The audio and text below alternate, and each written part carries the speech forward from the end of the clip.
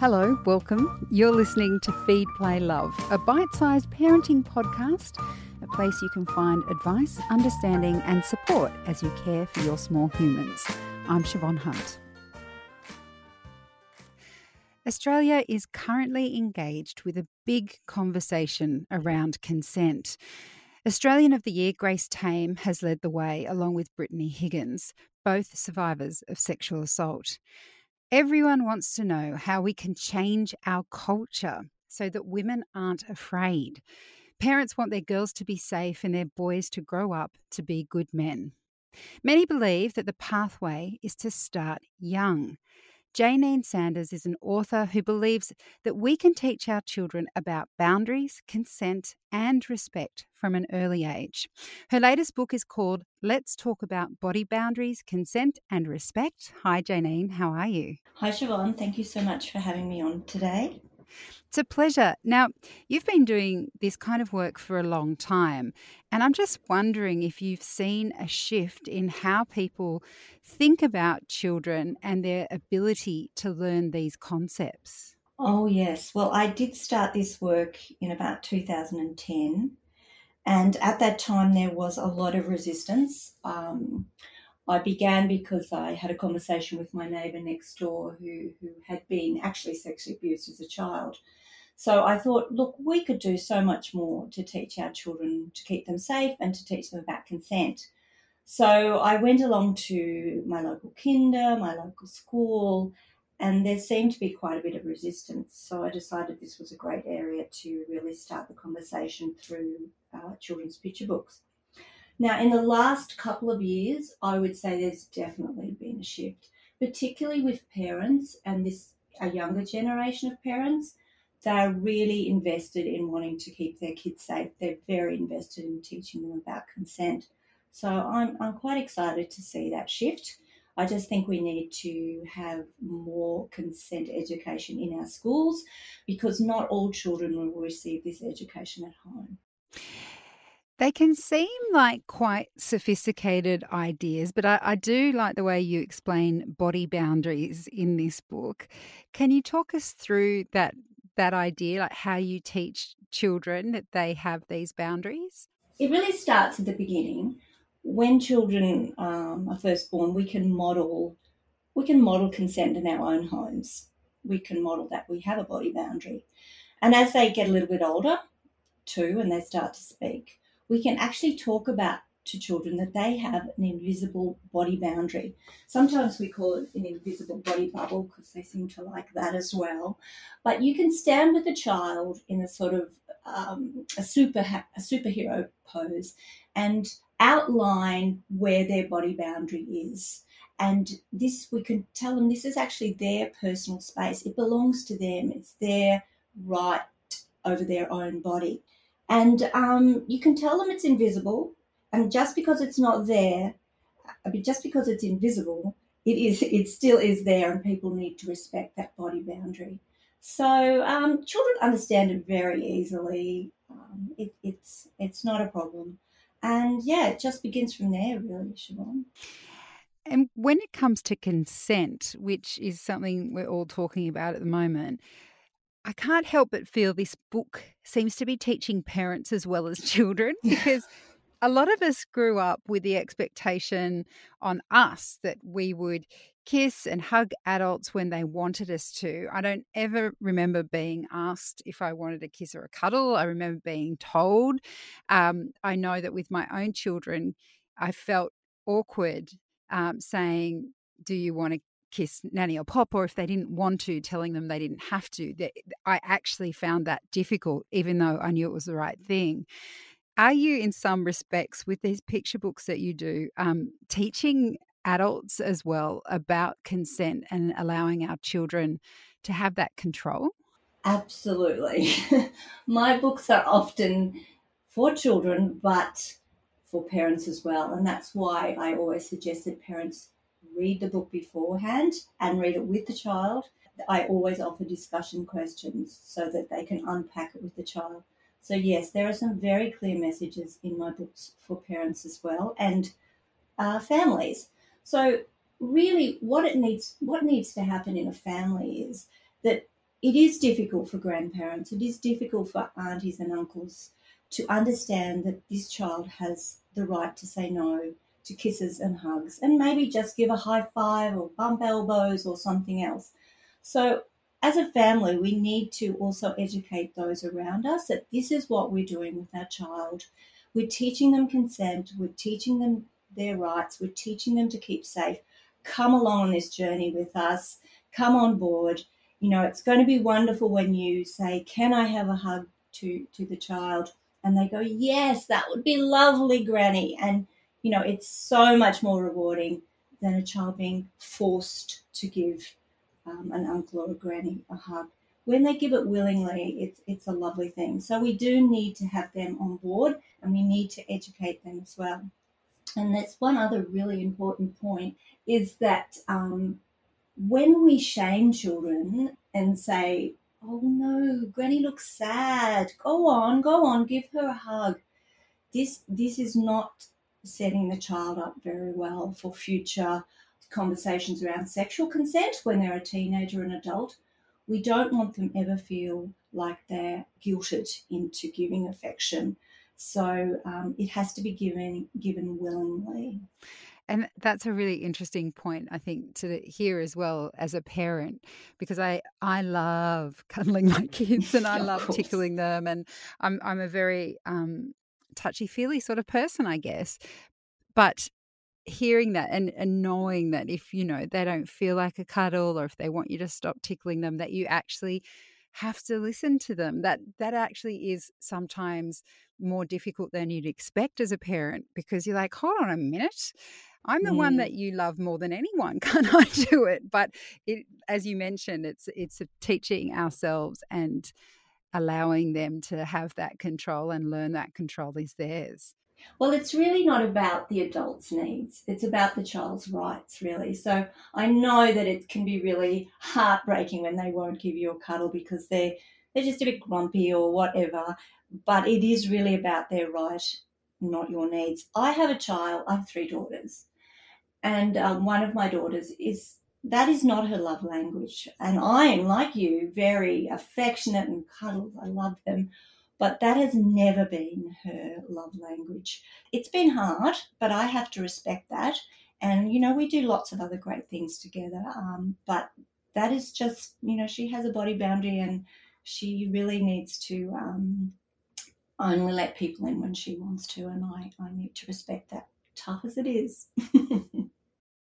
And teaching about boundaries, both your body boundaries and other boundaries, generally feels like a lesson in confidence. I don't know that I ever learnt that myself, whether that is physical or emotional boundaries. I feel like it's something I'm still learning as an adult. Being able to call out that something's not okay, you have to be quite confident in yourself and what you're saying to do that. Would you agree that boundary setting is essentially about having the confidence to own that space? Absolutely. And, as particularly women, we say sorry a lot. We say sorry all the time. "Oh, I'm Yes. sorry." We're always like, "Oh, it was my fault. I'm so sorry." We have to stop saying that and teaching our daughters that. We have to teach them to say, "Actually, I am an empowered young woman or young man, but I have these rights." And look, one of the books I wrote some time ago called No Means No, it's a very simple book for young children, probably 2 to 6, but it came from me when I was teaching a little prep class, and one of the girls was about 5 or 6. And she was one of those little girls where all the boys seemed to want to touch her or be around her. And I said to her, do you want them to hold your hand? Do you want them to come inside your body boundary? And she's like, "No." And I said, "Well, why don't you put your hand out and say, 'No, I don't want you to hold my hand'?" She said, "I just can't. I can't do it." And I thought, wow, you're 5 or 6 and you can't do this now. This is really, this is very upsetting. So that is why I wrote that particular book. It's so interesting you say that. I was in line at Kmart the other day, and a little girl she'd picked up a phone cover that was like a mirrored cover and she kept trying to put it in her brother's face. So she must have been about 3 and he was probably about 5 or 6. And the mum was very kind and gentle and she took it out of her hand and she said, whatever her name is, she said, now we've talked about this. No means no. He wants you to stop. No means no. And she put it away and I thought, that's something, right? We're teaching all of our children to respect when someone says stop. And they are doing it in early learning a lot, aren't they? They stop, I don't like it. That's something that I'm very conscious my children learned. Absolutely, because it goes both ways. Like we can say stop, I don't like that. But we also have to recognise and respect child on child when another child doesn't want to have them come inside their body boundary or play a game. And look, it really helps with bullying too. You know, you can say, you know, you've come inside my body boundary, you can't do that. And so, you know, bullies will step inside and we need to, like you talked about, give children the confidence to say this is not okay. And if they find it really difficult and if they are intimidated, which can happen, the default is always to go to a trusted adult and tell them. And we need to teach our children they're not tittle-tats. They're just asserting their rights around their own body. And that's something we have to learn as well, isn't it? Because, again, growing up, it was always jobbers wear nappies. But when you think about it and you reflect on it, why should a 5-year-old have to deal with a situation that they feel uncomfortable with, whether it's someone bullying them or anything else? Like, they should feel confident in talking to an adult and having an adult help them negotiate tough situations. But I remember there's a very ingrained in me is the desire for my children not to tell on other kids because that's how I grew up. But then I'm like, well, I don't want them to deal with that on their own. No, and you think about that as it comes into teenagerhood and adulthood. You know, you feel like if we are taught that, well, you don't tell and you don't tittle-tat, you work it out for yourself, you know, that has dire consequences, particularly around assault. So, yeah, it's not tittle-tatting, it's just asserting your rights. Now, the other element in this book that you teach kids about is respect. And this, to me, is again one of those concepts that I feel quite challenging to talk to kids about. How do you explain respect? I've put in my particular book a lot of sort of scenarios that children would relate to, and also, for example, you know, slides and playground equipment. You can't just push another child out of the way. You have to say, you know, I'll wait my turn, and that's all about respect, and also respecting that sometimes people don't always want to play with you, sadly, that you know that you might want them to play one particular game and they want to play another one, so you've got to respect their choice, that they don't want to play that game with you. It is tricky, particularly when they're young. It's a 2 or 3, but as they get older, that idea of respect becomes more consolidated, I believe, particularly in the playground. And that's why teachers need to be teaching this kind of education as well, because it comes into respect for relationships later. And it does feel a lot like with these lessons and our children, it's the long game we're playing, isn't it? So you can't expect them to necessarily get it straight away. But if you take small steps and you keep reinforcing those sorts of ideas of body boundaries, consent and respect, that eventually it will land somewhere and you want it to land before they get into those teenage years, don't you? Absolutely. And I think as parents and teachers, we need to model respect as well in our relationships. So, you know, we just don't, you know, take our husband's cup of tea.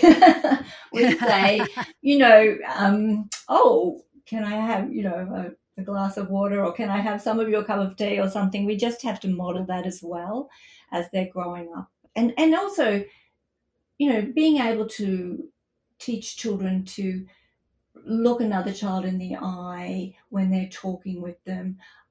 There's some lovely work being done with teachers where they might read a particular story and the kids sit in a sort of what we call a circle time.